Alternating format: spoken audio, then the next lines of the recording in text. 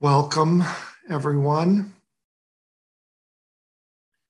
It is spring according to the lunar calendar, the first day after Lunar New Year begins spring, and it certainly felt like a spring day today.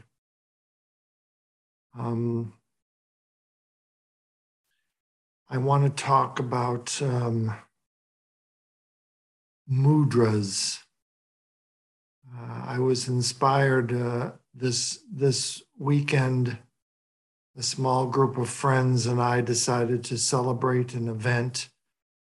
We took a yoga class together in the early morning, and then we all cooked a nice brunch together as part of this celebration.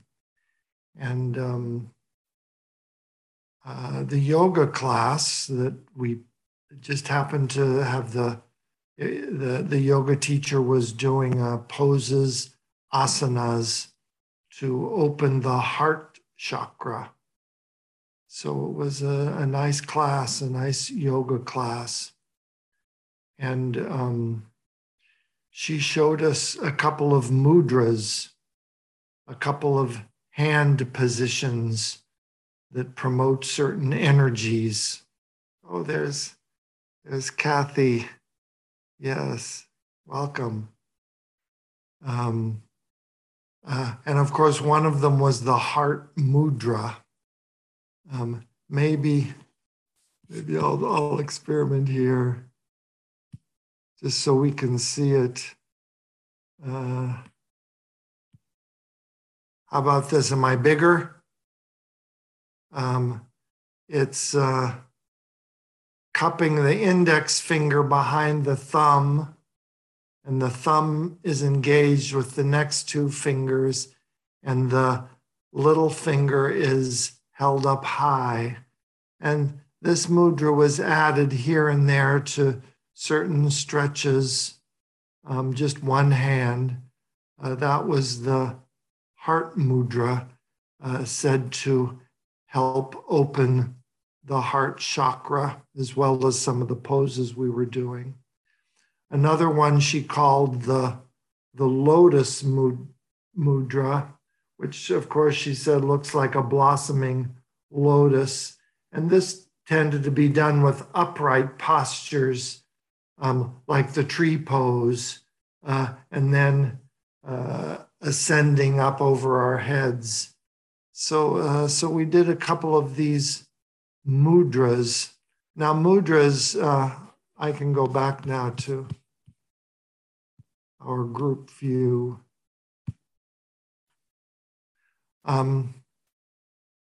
Mudras can mean a gesture or a posture of the whole body and mind. You know, like our lotus position that we sit in for meditation is a posture that promotes kind of the unity of the two sides, the two legs that cross, the hands in the middle. So it and that's considered a mudra or an attitude or a gesture of unity and integration, pulling together the two poles. So mudra can mean the whole body and mind, but it frequently means the hand postures. You know, we sit in our Soto Zen tradition with our hands in our laps, and that's called the cosmic mudra, the mudra that sits, that holds the whole universe in the palms of our hands, or we are the whole universe right here in the center of our bodies. But after the yoga class,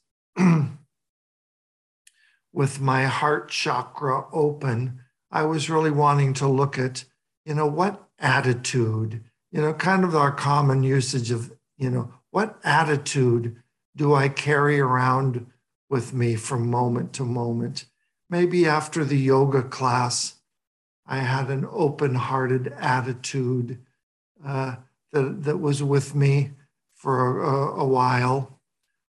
Maybe we carry around a certain attitude of spaciousness and ease after our sitting.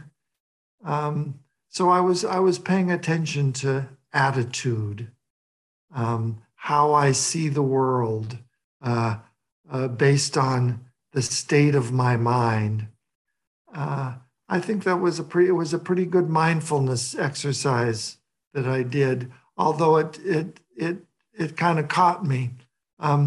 So we went to, after the yoga class, we went to make breakfast together, make brunch together.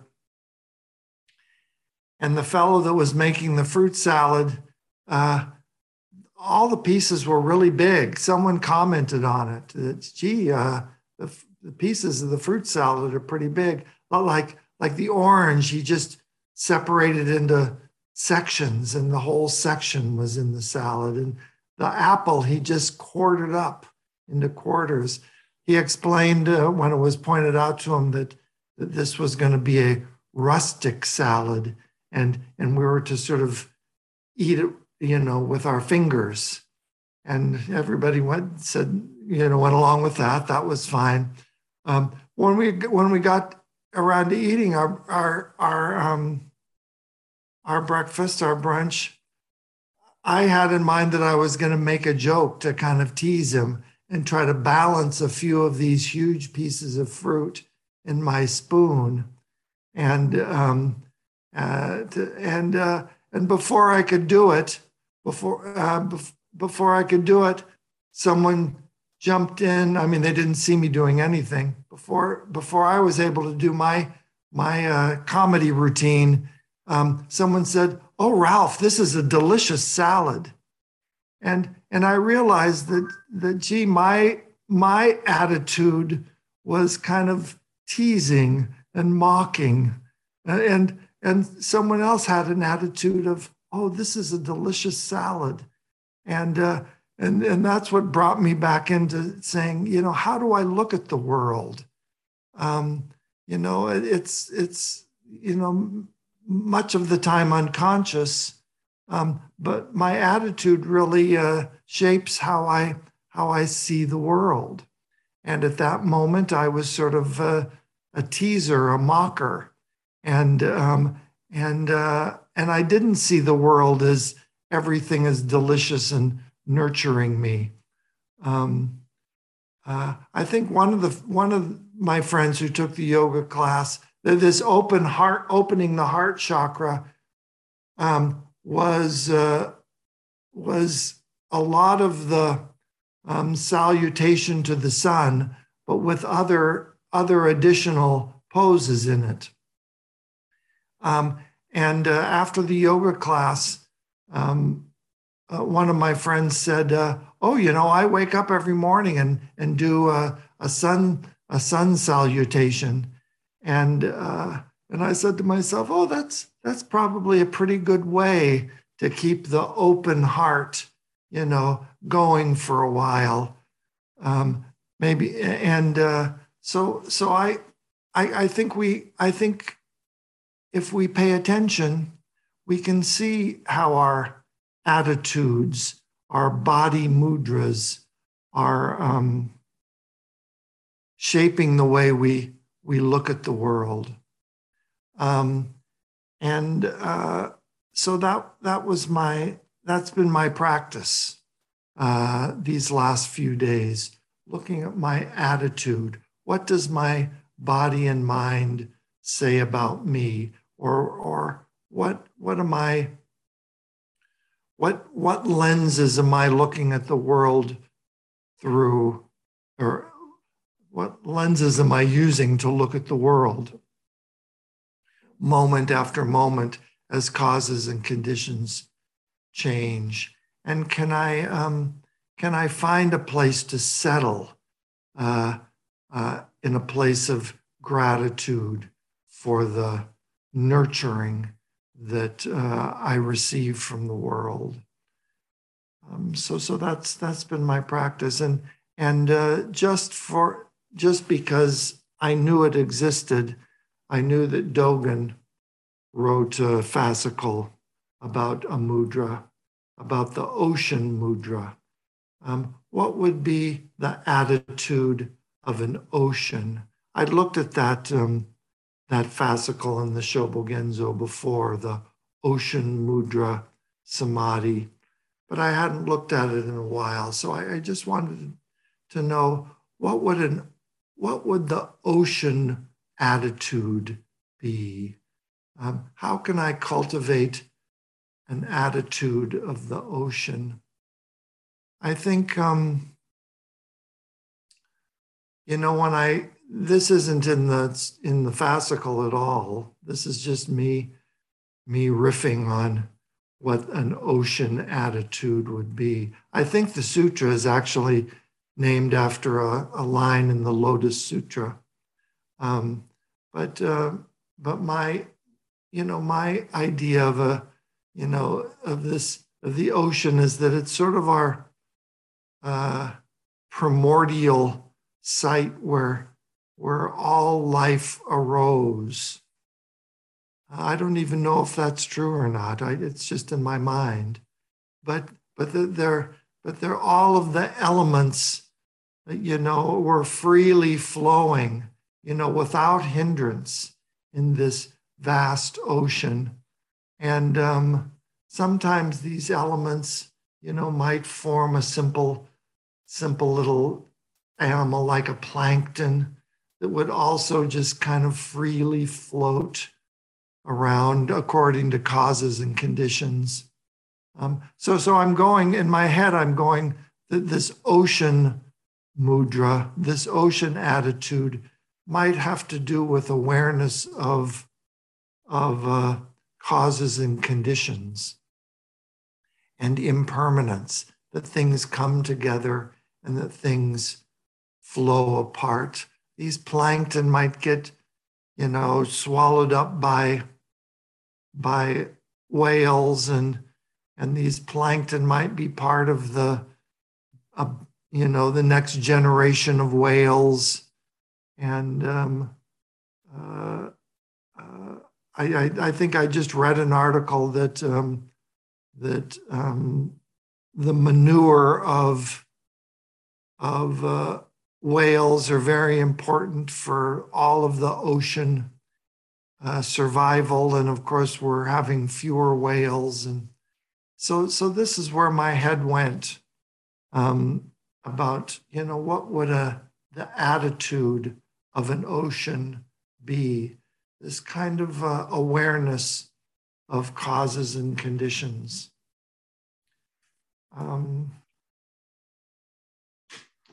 So this is at the beginning of this ocean mudra samadhi, this meditation on the attitude of an ocean. Dogen brings in a little piece of the Vimalakirti Sutra. Elements come together and form this body. At the time of appearing, elements appear. At the time of disappearing, elements disappear. When elements appear, I do not say, I appear. When elements disappear, I do not say, I disappear.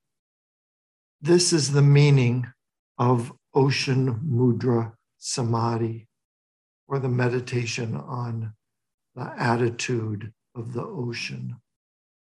So it looks to me like this attitude of the ocean is without ego, without self. This body appears, but not without that strong ego that judges here, that criticizes there, which teases here, that sees the world through a veil of an ego. The body appears, but I don't say I appear. So I think that's a good meditation instruction for everybody. Or I think that's what arises in any kind of a meditation, not just an ocean attitude meditation, but our meditation. We say Dogen said we drop body and mind. We drop this habit energy of the body that sees things in a particular way. And we then become more intimate with all things, without the ego getting in the way, obscuring our connections to all things.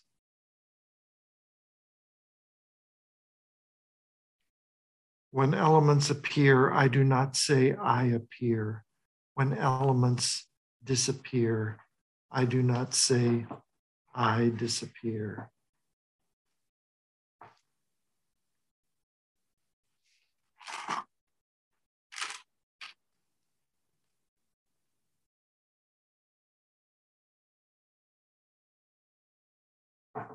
Dogen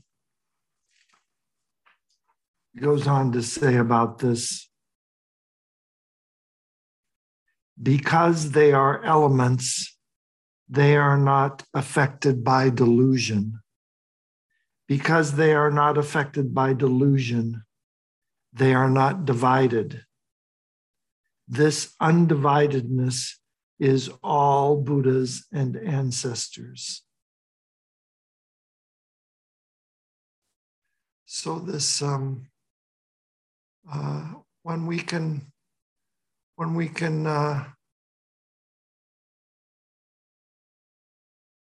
not hold on so much to ego, when we don't say I appear, we're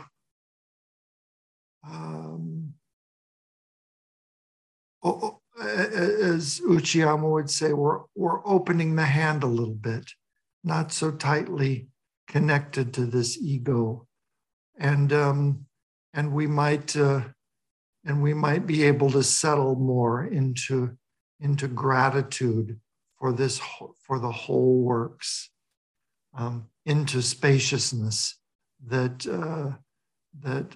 we're not separate from the myriad things. Dogen says in this fascicle that perception I want to get it right, but I won't find it.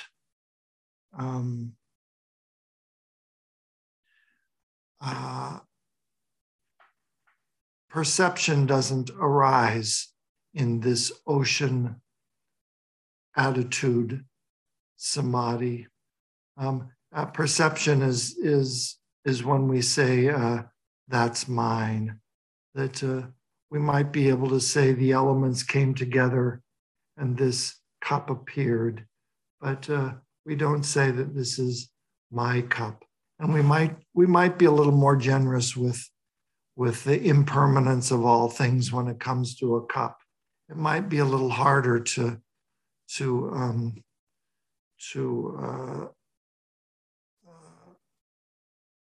be okay with the impermanence of this body, but this is our practice.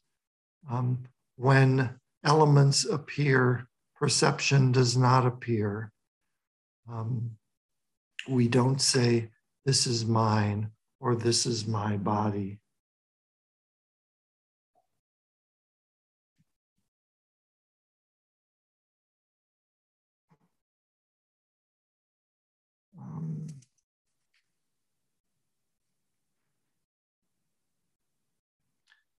Dogen cites Avalokiteshvara as an example of no perception. We don't say I appear. Avalokiteshvara, of course, is our archetype of compassion, the bodhisattva that without saying I'm going to relieve your suffering. Just the hands and eyes go out because suffering appears, not you, not a special person appears that is suffering, but just suffering appears. And this hand and eyes, the 1,000 hands and eyes appear to relieve suffering. Dogen says,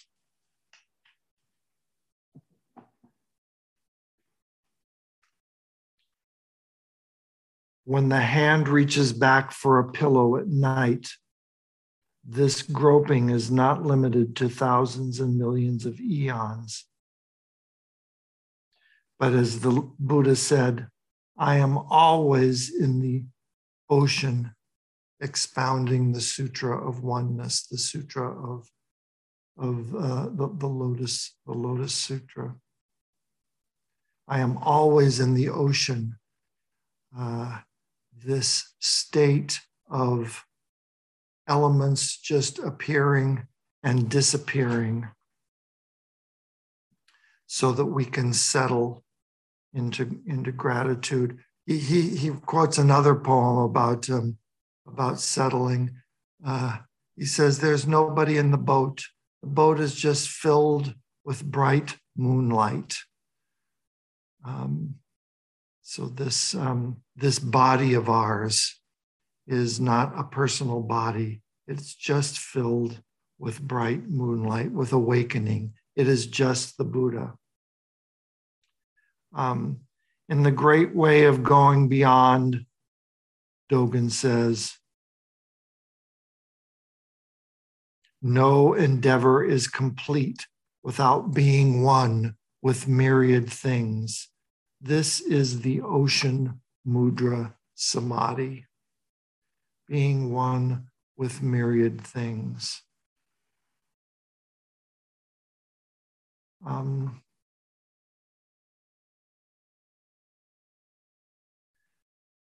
I encourage you to look at this fascicle. He plays a lot with words. This is the ocean of mud. This is the mudra of mud. This is the mudra of water. This is the mudra of the sea, but the sea is not necessarily the mudra of water. This is the mudra of sea and water. He uses his poetry there over and over again. And so I encourage you all to explore this. And as Dogen says also in the sutra, please study these words of Buddha, of when elements appear, I do not say I appear. Please study that, and which is dropping body and mind, which is saying, here's ego. Am I carrying around this with me? Is this how I want to look at the world? Am I seeing this as wholeness, or am I seeing this as this subject, this ego over here that is judging and teasing and remarking on those objects over there? So this is the practice laid out for us by Dogen in the Ocean Mudra Samadhi.